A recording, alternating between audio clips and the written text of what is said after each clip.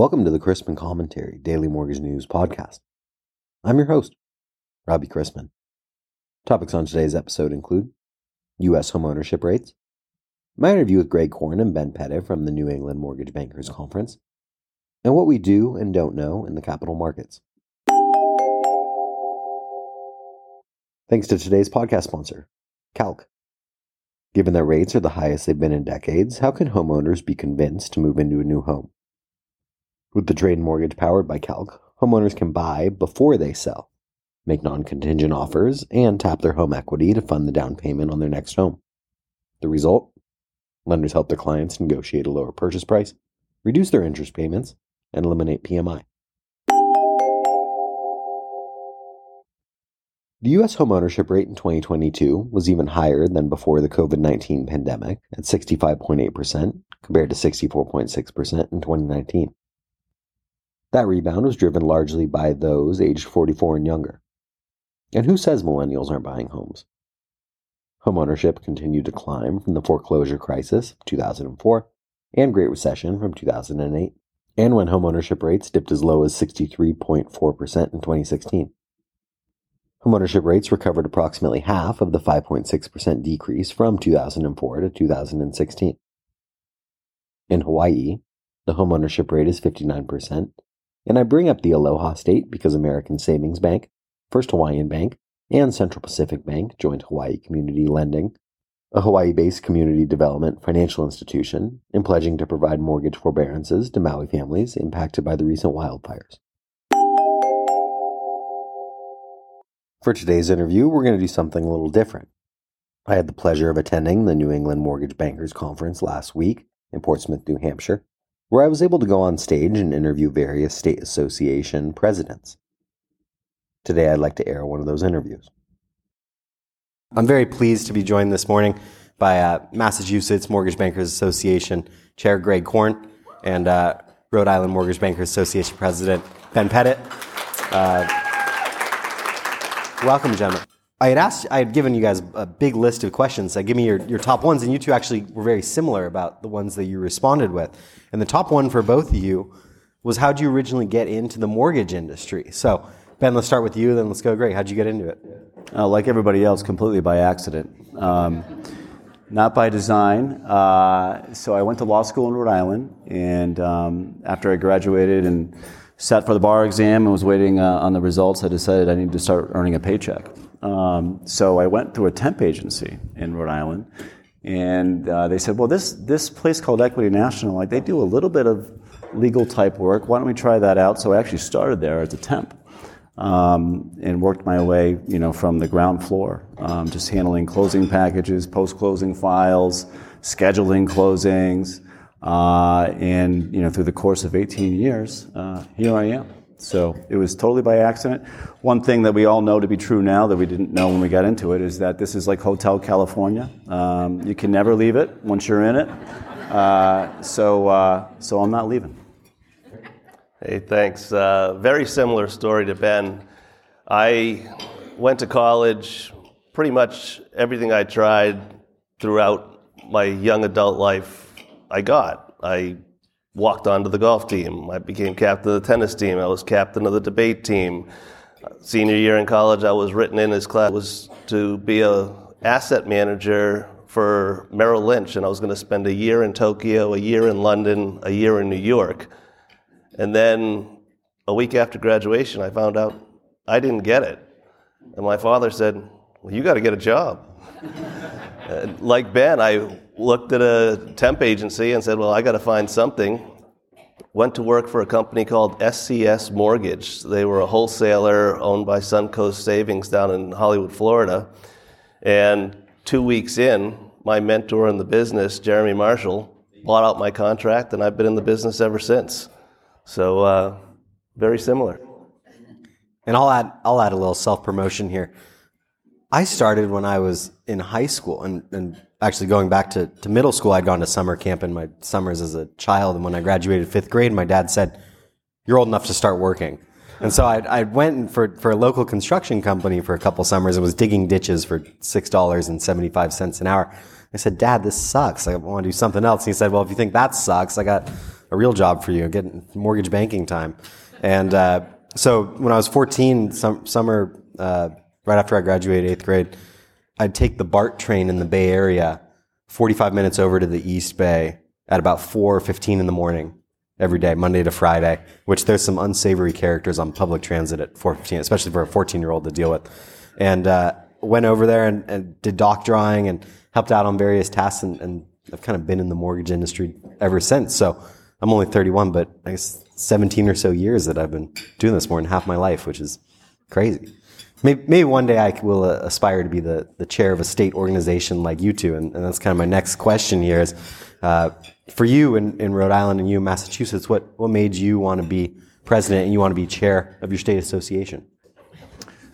It was never a plan. So if I'm being totally honest, my company, Equity National, we've been involved with the Bankers Association of Rhode Island for going on 25 years.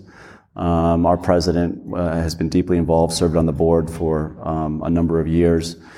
And through my ascension within the organization, I started to get attached to the Banking Association, and there was an open spot on the legislative committee, and I decided to raise my hand, join that, and it was just an awesome experience. I was served on that for a number of years, and for those of you who aren't aware, the legislative committees for the various associations, they review hundreds of bills every single year. They look at every single bill, and they flag bills that are either good bills or bad bills, for lack of a better description. And we advocate. We advocate for the bills that are going to help the business, and we advocate against the bills that are going to hurt the business. And I was fortunate enough to be able to testify many times at the State House. And our success rate on those bills were, 99+% in terms of getting bills passed or getting bills killed that supported the business. So ultimately, that found my way onto the board of directors, and then I was asked to be president. So humbly I'm here, and humbly I'm serving the board and doing good things. Excellent. Yeah, I've been doing this for 30 years. As I look out in the audience, I see a lot of people that I've seen for the past 30 years. None of you are older. You're all a little more experienced. Like Ben was saying, Hotel California, my expression is same clowns, different circuses, because the circus is closed. But in my 30 years, I've done post-closing, secondary, processing, underwriting, closing, appraising, sales, and then was asked to become a chief risk officer where I had legal, risk, compliance.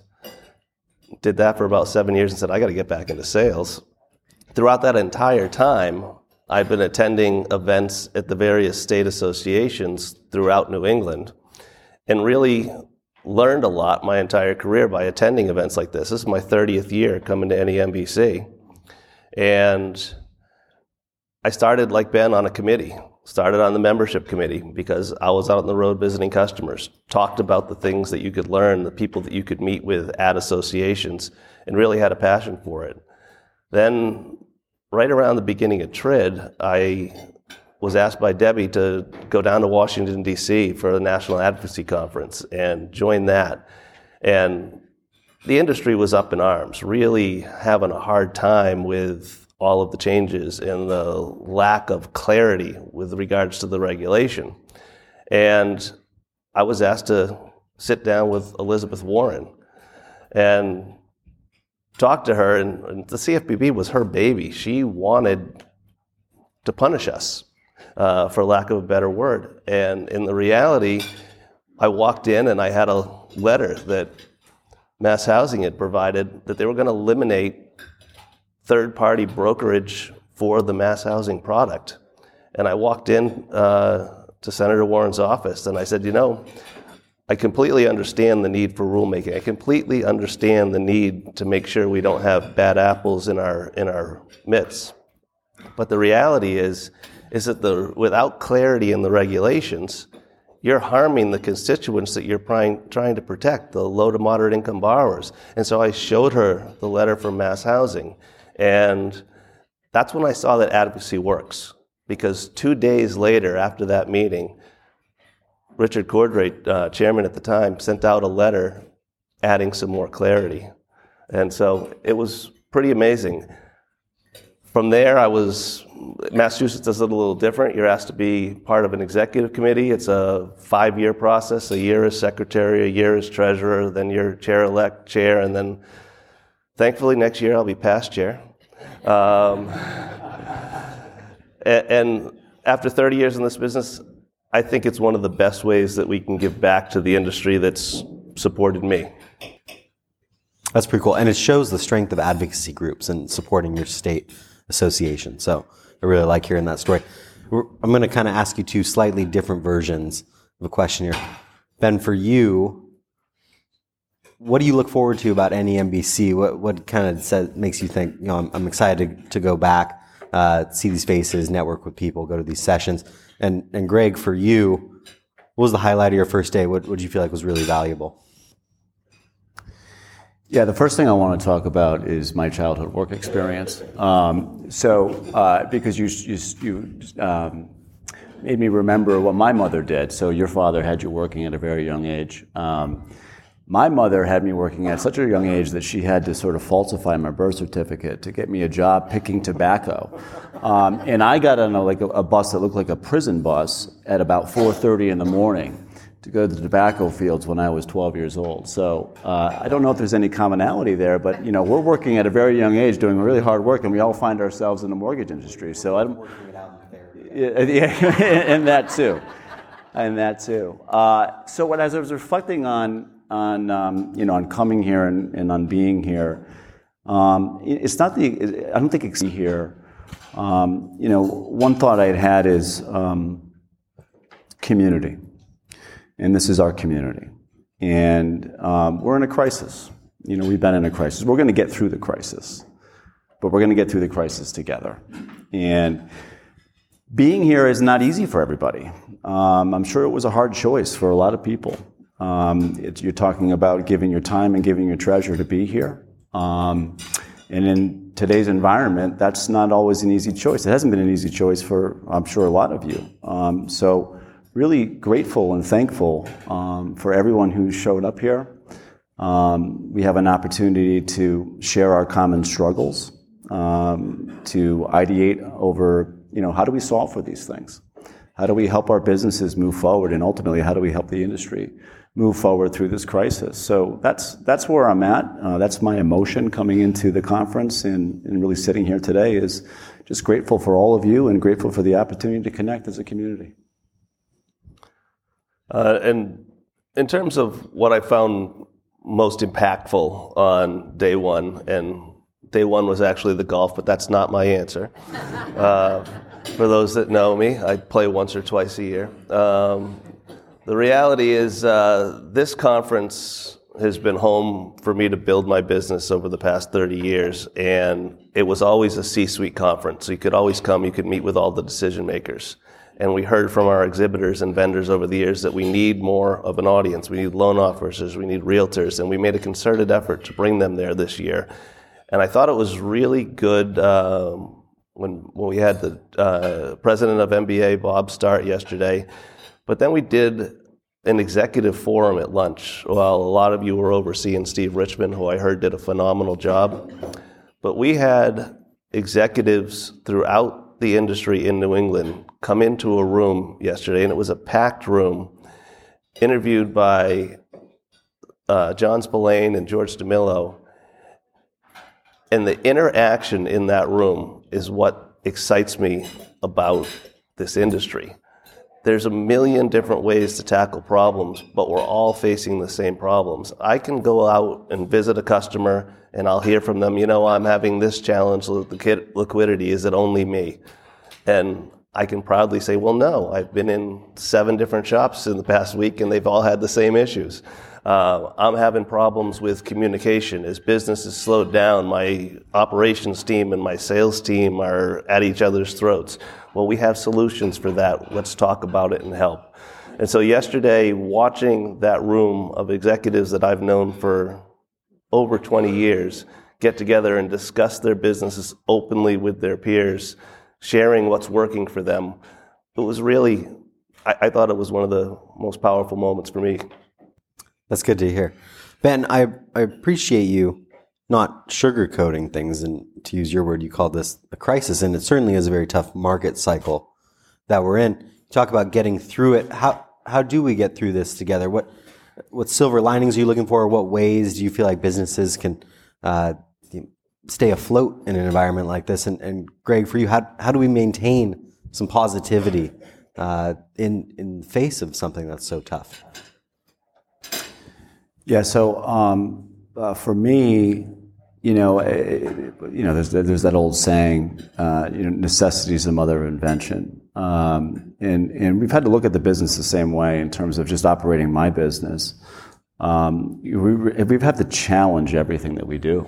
One of the things I tell our staff all the time is if we're not asking these three questions, then we're not doing our jobs well. And the question is, how are we doing it, and why are we doing it that way? And we had to walk through every step of everything that we do, and we asked those three questions. And it's amazing what you find. And, because there's the checklist, right? We all deal with the checklist in this business. And the checklist is good. It makes sure we're doing things the right way. But the problem with the checklist is it can be very paralyzing. And it can kind of cause us not to think about other possibilities, other ways of doing the same thing, but doing them better, doing them more efficiently, providing a better service. So for me, that exercise didn't just take a day or a week. I'm trying to instill it as a part of our culture. It's how we look at our business every day. We're challenging convention. We're looking at it and we're saying, okay, well, this is the way we've always done it, but is there a different way? Is there a better way? Or should we be doing this at all? And so going through that process over the last 18 months has made us a better business. It's made us more efficient. It's made us smarter. I think it's made our service levels better. And we're not done. We're going to keep doing that. And I think I would assume that all businesses are going through similar exercises because you don't have a choice right now. You have to look at how you can do things differently, do things better. So that to me has been the most important thing that we've done as a business, is just going through every single process, every detail, and challenging all of it. Well, I think for me, it's making sure that everyone understands we're all going through these challenges. No one's on an island. We're not alone. And in the loan originator and realtor panel yesterday, they talked about getting back to basics. Interesting statistics, 80% of salespeople know what they need to do to be successful, but very few do it. And so I spend a lot of my time traveling throughout the Northeast, talking with customers about, hey, how can we get not only back to basics, but how can we improve the customer experience? Everybody talks about customer service, but customer experience is really the end goal, what we're trying to accomplish, what we're trying to get to. And I say this, I was in a bank and I talked to them and I said, if somebody wanted to open a checking account, how long would it take them? Oh, they can do it right online instantly. How about a car loan? How long would it take them to get a car loan? Oh, we do that same day. I said, so you have a loyal bank customer that walks into your shop, opens a checking account, is thrilled, gets a car loan, is super happy. Now they apply for a mortgage. Can they get that the same day? Why not? Customer expectations are what you need to meet, and you need to manage that. And so think about that as an originator, as a manager, as an underwriter, is if you're not setting the groundwork for them, even if you give them the product that they applied for in the very beginning and you think you did a great job, that customer experience may not be what you want it to be. And so I've done workshops all throughout the Northeast on trying to get people to look at how can we improve our customer experience, not just externally with customers, but internally with your internal customers. Yeah, Ben, you had said that we're kind of at this point that's going to necessitate some sort of upheaval or change. And Greg, you mentioned that we're on the precipice of this almost customer experience revolution. I think they go hand in hand, and it puts a smile on my face in a way where we're going to get to this place that we've been hoping to for years. We're going to be able to bring down closing times. We're going to bring down the cost of origination through technology. Hopefully, we've been talking about it for so long. So I'm hopeful in that sense. You say you're traveling around talking to people. What's important to those what's kind of top of mind for you as the chair of your state association? Like I hear liquidity, I hear profitability, I hear how are we going to get through this. The most common thing I hear is communication. And so communication, and I actually put this on the app as my icebreaker, communication is what I'm passionate about talking about because it involves every walk of life, whether it's your personal life at home, whether it's with your family, your friends, your business partners, your customers. Improving your communication skills improves your business, period. And so as I go out and talk to members, they come to me and say, you know what? We're going to get through this, as Ben said. This is difficult, but work's supposed to be difficult. If we can improve communication as we go through this together, we're going to come out the other side better for it. Yeah, I'm gonna echo those comments. We see it the same way.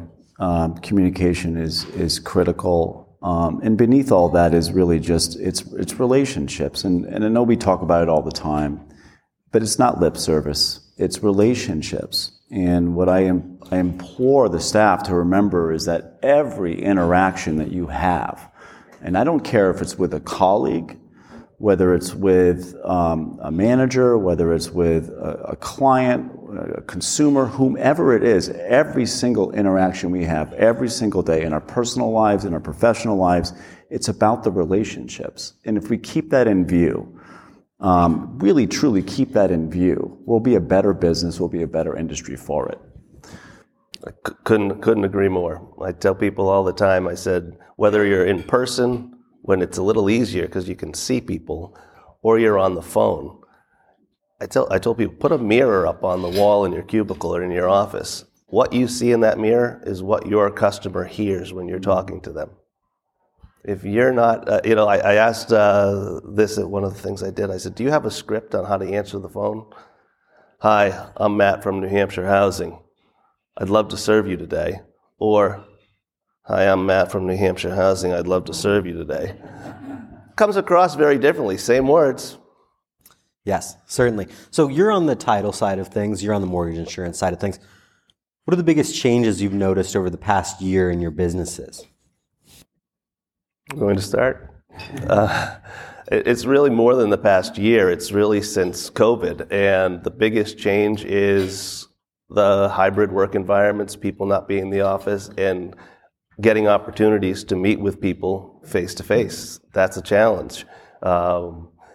Zoom calls, I think they said it yesterday, were a great solution. They're still necessary. But that's why I think these conferences are so beneficial, is I can come here and I can see management, loan officers all under one roof and get an opportunity to spend that face-to-face time. You're not having a deep conversation where you're going through financials and pulling out account profiles at a conference, but you have the high-level conversations that a lot of times precipitate, hey, let's come back and we're going to have a meeting in our office here. We don't do it very often, but I'd love you to come in afterward or before it. And so that's really beneficial.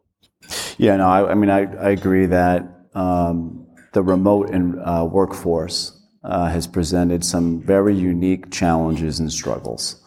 I have a pretty hardened view on it. I've pulled our staff back into the office. I did that many months ago because it's my opinion that community within our own office, and then we're not communicating that out to our clients, to their consumers. So it's about coming back together as an industry, which is what this conference is about. But the challenge has been, working in that remote environment and then the hybrid environment and in losing a sense of the connection that you have to have, I think, to deliver that customer service. And really that's the ultimate point that I want to make on this. Is one of the other things I communicate to our staff is, make no mistake, we're in the customer service business. Make no mistake about that. We happen to be providing title services, but we're in the customer service business first. And we can't do that if we're separated. We can't do that well if we're divided. We have to come together. So that's made a big difference for us.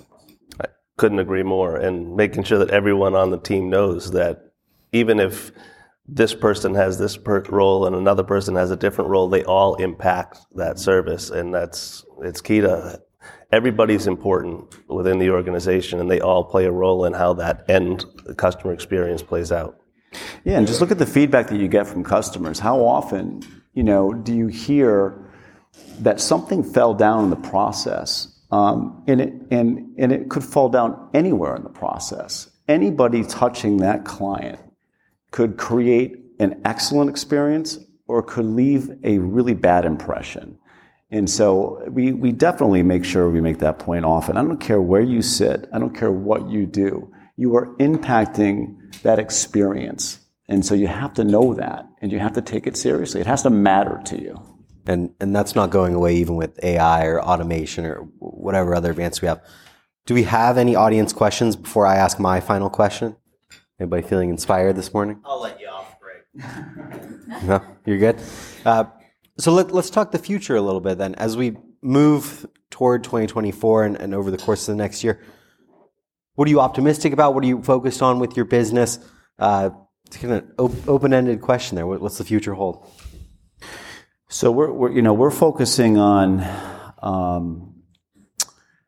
creating a business that puts the customer first. And what I mean by that is leveraging AI in a way that it removes some of the, I would say, busy stuff, the stuff that can get people, I think, a little bit distracted from the ultimate objective, which is to provide an awesome experience for our clients.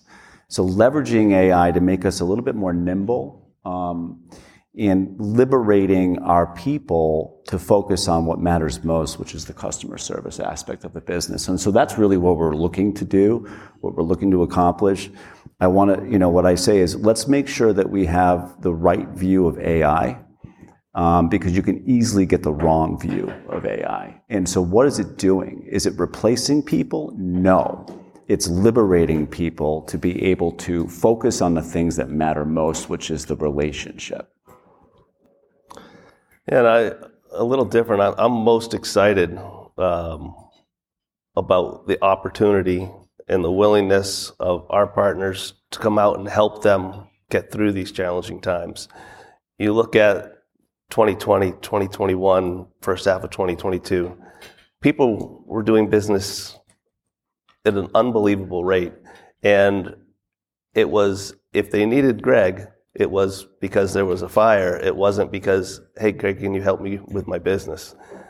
As people face challenges, they open the doors. Hey, I heard about this. People ask, why do you post on social media what I do? Is because a lot of times I'll post that I did a workshop for somebody. I'll get 6 or 7 calls from other people saying, hey, could you come in and do that for us? And the opportunity as we get through this challenging time to work with people in the industry and help them is really what I'm most excited about. So I agree that AI is going to remove a lot of manual processes, which is going to be great, and liberate people, as you said. And in response to your answer, these events remind me that mortgage banking is a community. It's very tight-knit. People know people. It's about relationships. And I enjoy coming to events like these because it reminds you of that. We're all in this together. So I want to thank you both very much for the time this morning. This is great. Hopefully the audience enjoyed it. Thanks, everybody, for coming in.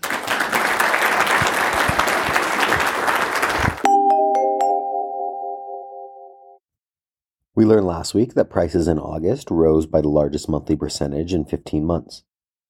However, that month-over-month inflation was widely expected due to a surge in gasoline prices. Underlying oil prices are also pointing toward further increases in September. Meanwhile, core prices were up 0.3%, and core goods prices declined by 0.1%.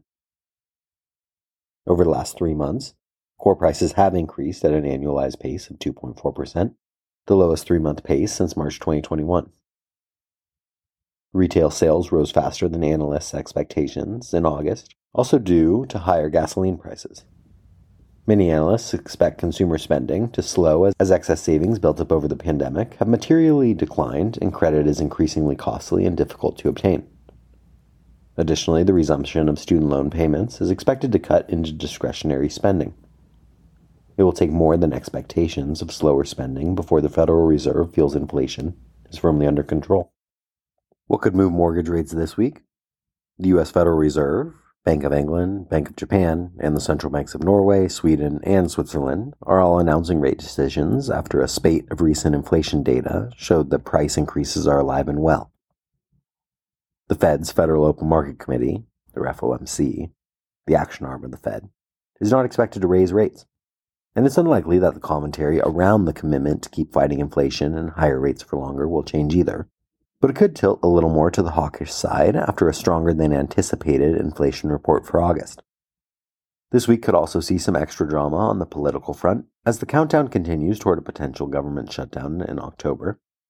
In addition to the battle between the United Auto Workers, UAW, union, and Detroit automakers. The auto workers' strike could complicate Fed Chair Powell's bid for a soft landing. Union leaders are asking for a 36% wage increase over 4 years to match the similar recent pay increases for top executives. The union also wants pay to rise automatically with inflation in the future, as it did before the financial crisis. This week brings the aforementioned FOMC meeting that begins tomorrow and concludes on Wednesday with the statement, updated summary of economic projections, where Fed funds projections will be closely scrutinized, and Chair Powell's press conference. Treasury will also be in the headlines with more coupon auctions scheduled, $13 billion of reopened 20-year bonds tomorrow, and $15 billion of reopened 10-year tips on Thursday. The only scheduled, probably non-market moving, news out this morning is the NHB Housing Market Index for September. We begin the week with agency MBS prices roughly unchanged from Friday, the 10-year yielding 4.34 after closing last week at 4.33%, and the 2 years at 5%. Let's wrap up with a joke and some housekeeping. Here's an old favorite. It's early autumn. The solstice is approaching, and the Native Americans on a remote reservation in South Dakota asked their new chief if the coming winter was going to be cold or mild. Since he was a chief in a modern society, he'd never been taught the old secrets. When he looked at the sky, he couldn't tell what the winter was going to be like.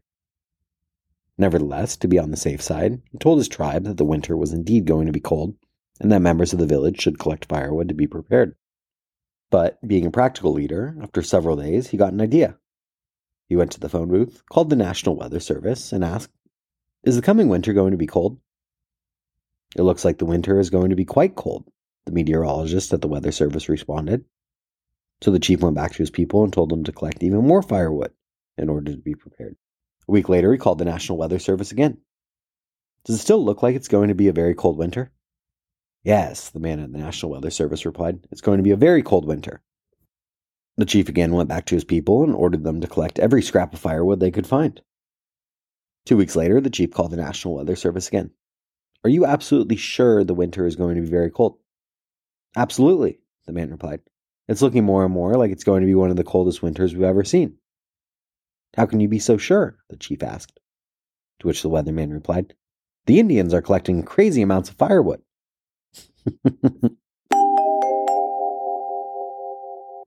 Thanks again to today's podcast sponsor, Calc. The trade-in mortgage levels the playing field and empowers loan officers to stay competitive and close more deals. With non-contingent financing, bigger down payments, and the ability to buy and move before selling, Calc simplifies the home buying and selling process for everyone involved. To learn more about the trade-in mortgage and sign up for a demo, head to Calc's website at www.tradeandmortgage.com. If you have any questions about the podcast or sponsoring opportunities, send me an email at robbie@robchrisman.com. Visit robchrisman.com for more information on our industry partners, access to archived commentaries, and how to subscribe to the daily mortgage news and commentary. To listen to or download past episodes of this podcast, search Mortgage News on any platform you get your podcasts from.